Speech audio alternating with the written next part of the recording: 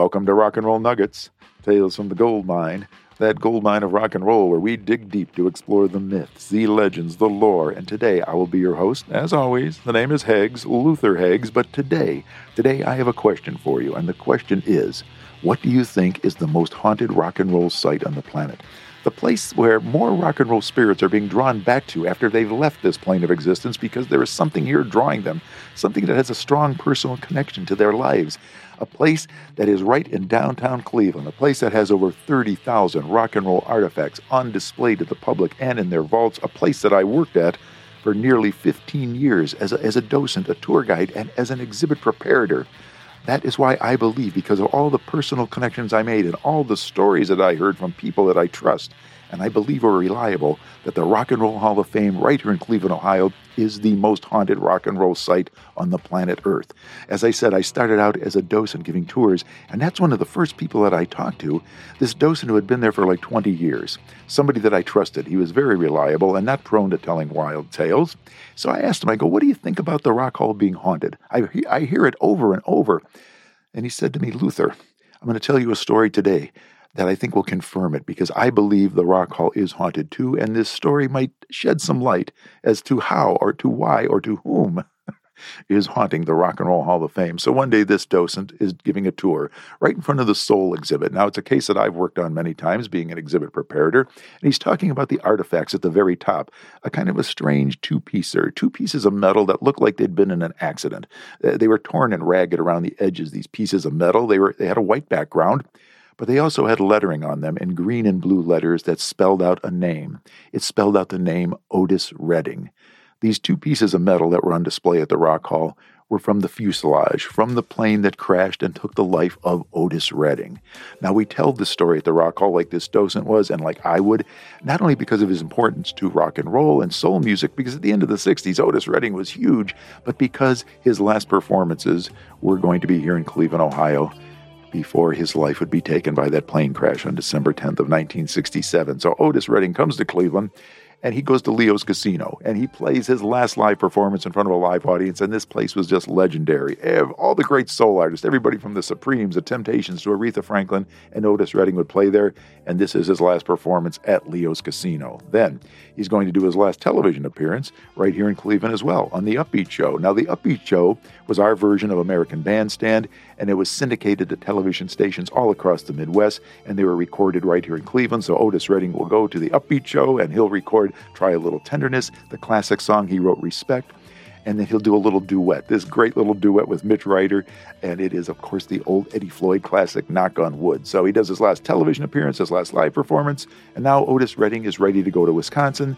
They get into the plane in Cleveland, ready to go, and he does get a little bit of a warning. It's a little iffy out there. You might want to consider canceling the show, the next one in Wisconsin, but Otis says no. He goes, it's not that bad, and I haven't missed any show in the past, and why would I miss one now? So the plane takes off, and they almost make it to Wisconsin, almost, because an eyewitness would report hearing the plane start to sputter right as they're getting ready to land in Wisconsin, as if the plane is having mechanical difficulties. This eyewitness says he could hear it sputter, and then the plane will crash in Lake Monona, right outside of Wisconsin. And sadly, there will only be one survivor, one member of the Bar-Kays, the backup band. The pilot will perish, and so will Otis Redding at the age of 26. So we tell this story as this docent was this one day, and as soon as he's done, somebody in his group of visitors pipes up and says, well, I can see them, I can feel them. And the docent is somewhat mystified. I mean, what, other visitors? No, spirits, the rock and roll spirits, the performers, the artists. They are entering and leaving this part of the Rock Hall right here. It is a portal area. This self-proclaimed psychic then says this, oh, don't worry, don't be afraid. I've been doing this for years, visiting places that are supposedly haunted, and spirits will come back to a place where there are items they had a close personal connection to in life, especially if they died at a young age or unexpectedly. And this is when I get the goosebumps, because I know from being an exhibit preparator at the Rock Hall, it is this portion of the museum where the psychic says is a portal area, where the spirits are coming to see and feel things that were a part of their life, that we had the highest concentration of artifacts from artists who had died at a young age. Right on the other side of the part of the plane that Otis Redding died in, we had Janis Joplin's psychedelic Porsche. I mean, this was a car that she drove all over San Francisco. She loved this thing. One of her roadies did all these paintings on it, all these wonderful psychedelic paintings. So Janis would ride around San Francisco. Her dog would be with her. People would be talking to her. They'd stick little love notes in the windshield wiper blades or on the seat. So if there was any item that Janis Joplin would come back to see, something she loved, it would have been her psychedelic Porsche at the Rock and Roll Hall of Fame for one last spin.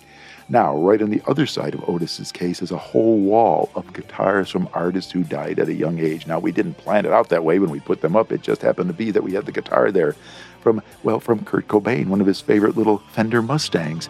And sadly, he would take his life at the age of 27. But next to him is another guitar. And this guitar, you could tell, was an integral part of this performer's life because it was covered in rust. From his own blood, sweat, and tears, there were stains on it, there was rust on it, and this was one of those performers that really gave it his all. And that's why I say these guitars really meant a lot to these performers. They were an extension of their bodies. It was a conduit from their soul. For what they felt inside, they would deliver it through this instrument to the audience. And this guitar, you could see, was covered, as I said, in the blood, sweat, and tears of Joe Strummer from The Clash.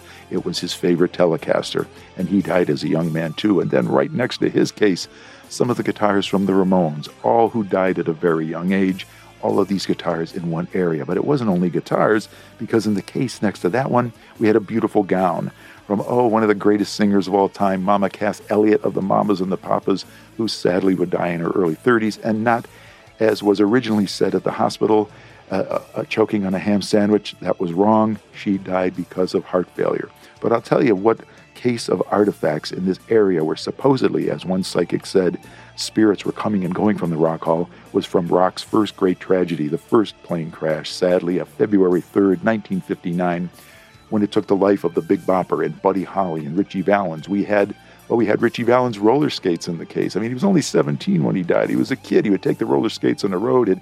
He'd be roller skating in between gigs in the ballrooms they were playing at, but also his guitar.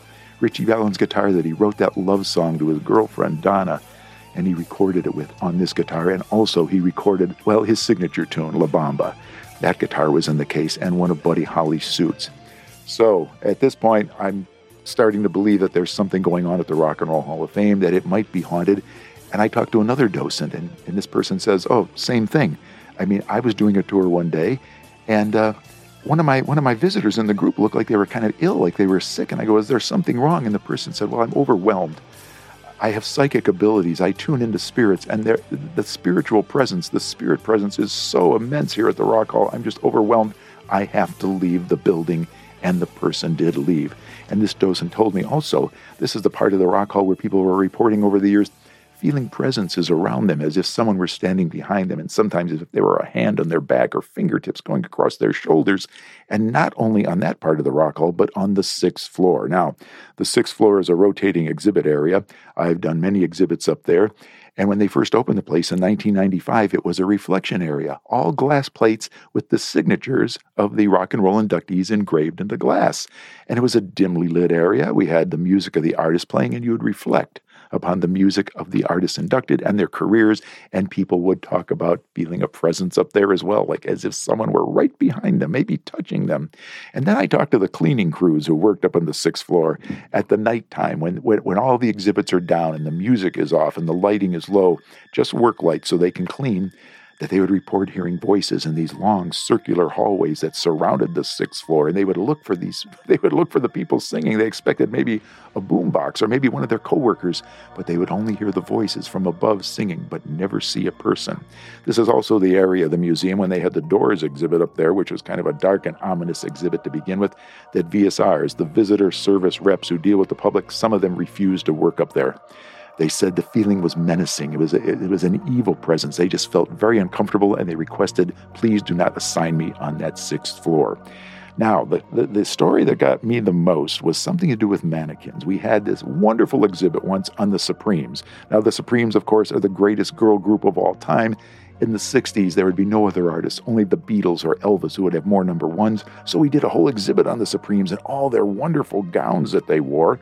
But we were having some problems. We had 3 mannequins set up for the original Supremes, of course, one for each one. There was one for Diana Ross, one for Mary Wilson, and one for Florence Ballard. And they all had microphones in their hands. Now, I had done this many times, modified mannequins at the Rock Hall to put a microphone in. And the problem they were having with this exhibit is every morning exhibits would get a call after a while saying somebody has to come up overnight. One of the microphones is turned upside down in one of the Supremes mannequins in the exhibit. And so somebody from exhibits would run up there and snap it back into place. Now I say snap because I'm familiar with the mannequins they were using. They have little locking ball bearings in the wrists. And the point I'm making is it's not easy for that hand to turn upside down. It takes some force. And that's when I asked this person telling me the story, do you remember which mannequin it was for which Supreme? And the person said, oh, Florence Ballard. It was Florence Ballard. It was all the same one all the time. And I go, well, that's very, very interesting because you do know if there would be anyone Supreme who would be unhappy with this exhibit, it might be Florence Ballard because she was kicked out of the band at an early stage due to management and personal issues.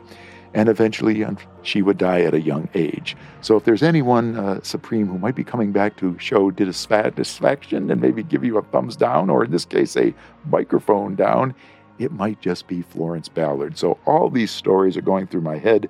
Spirits entering and leaving the Rock Hall in one particular area, people hearing voices, and now we got microphones spinning on mannequins.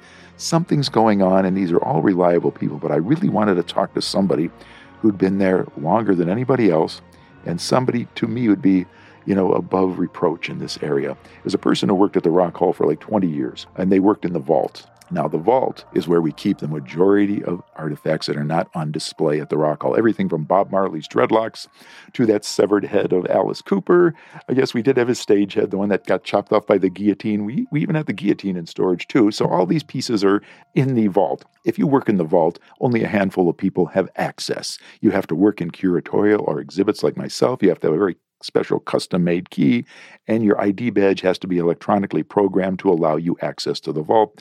Security has it, the headman at the Rock Hall, and those who work there. So only a few. So the person I'm talking to has worked in the vault 4 years. And when you walk into the vault, there's a huge big table. And I've worked at this table myself. When you get a guitar or some clothing, you'll lay it out on the table, and then you'll fill out an accession form, a form on a clipboard. And on this accession form, say you get a guitar, like one day I had Brian Jones' guitar, you'll put the information on there, on loan from the estate of Brian Jones, and then you put down the make and model. Oh, it's a Vox teardrop guitar, it's color, it's white, and if there are any distinguishing features or damage, and there was a chip on the headstock, you mark all this down on the accession form, and then you stack the clipboard in the center of the table, and then in a day or two, someone will come in and load the information into a computer. So the person I'm talking to that I once again say I trust and has been there for 20 years, and I cannot divulge their name because they still work there, says they're working late one night. They are working at the computer. Now, when they're at the computer, your back is towards this table, the table with the clipboards on it. And all of a sudden, they thought they were alone. They hear all this clicking and clacking and banging, and things are being thrown all across the room. They spin around in their chair, and they see that all the clipboards are now strewn all across the floor, thrown all across all 4 corners of the vault. And that's when I go, what did you do next? I mean, I would have run out of the room. Person says, no, I get out of my chair. I quietly pick up all the clipboards and neatly stack them back in the center of the table, and I go back to work. I go, wait a minute. You went back to work after some unseen force throws these clipboards all around the vault. I get looked right in the eye, and I'm told, Luther, this has happened more than once. I have to work in the vault. I have to work in the vault late. I do not want to aggravate or instigate or agitate whomever or whatever is in this vault. That's why I just go right back to work. And this is the one and only time we're ever going to talk about this. And it was the last time we ever talked about it. There's more to the story. I'm having lunch a couple days later at the Rock and Roll Hall of Fame, and one of my coworkers sits down next to me. And this is a person who works in the vault too. Yep, another vault worker. And they're looking at me like they want to say something, but they're kind of nervous because they were new. And I said, is there something on your mind? And the person then says to me, well, I heard that you've been talking to people, our coworkers, about things that have been going on, strange things in the vault. And something very strange and very disturbing happened to me, and I've kept it to myself, but it's very hard to keep to myself because I don't want people to think I'm unstable. I don't want to lose this job here at the Rock Hall, but it's very disturbing. So I'm going to tell you because I know that you've heard stories and that you know something is going on there. So what was it that happened to this person? They're working late in the Rock Hall one night. She's telling me this story alone, or supposedly alone, working on a clipboard. All of a sudden, this person says, somebody grabs my ponytail, pulls my hair, pulls my head back and pulls it down, and there is no one there. I go, what did you do? I immediately put everything away. I locked the doors and I left and went home, and I haven't talked to anybody about it. I've been thoroughly shaken. I can't understand what is going on in the vault, and I don't even want to go back in the vault. About a week later, I run into this person again, the person who had their hair pulled in the vault. They came into work early one day, about 6 a.m. when nobody's around. Anyway, the person's telling me they're walking down a hallway. And then all of a sudden, out of nowhere, a ball of light comes from behind their shoulder, past their head, and shoots down the hall right past them. And the person says, there's no doubt about it. It was a ball of light, and it just flew right by me, and it then took off, and so did I.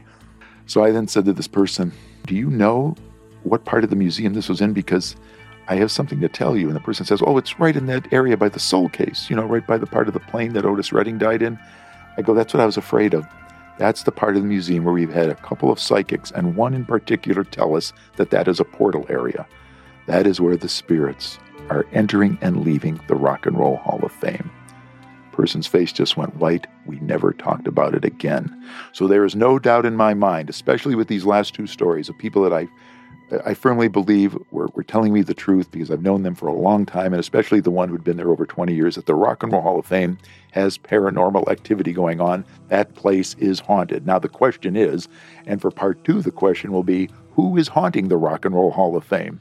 Now, in part 2 of the most haunted rock and roll site on the planet, which we have deemed the Rock and Roll Hall of Fame, we're going to talk about artifacts that spirits might be coming back to see, because we have artifacts at the Rock Hall that were with artists either near the time they died or at the time of their death. And we also had remains of rock and roll artists on display. Yes, their ashes, one we knew of and one we did not. We'll talk about all those in part 2, the finale, the most haunted rock and roll site on the planet, and that is the Rock and Roll Hall of Fame, and I will be your host. The name is Heggs, Luther Heggs, and the name of the podcast is Rock and Roll Nuggets, Tales from the Gold Mine, that gold mine of rock and roll, where we dig deep, as always, to explore the myths, the legends, and the lore of rock and roll. See you later.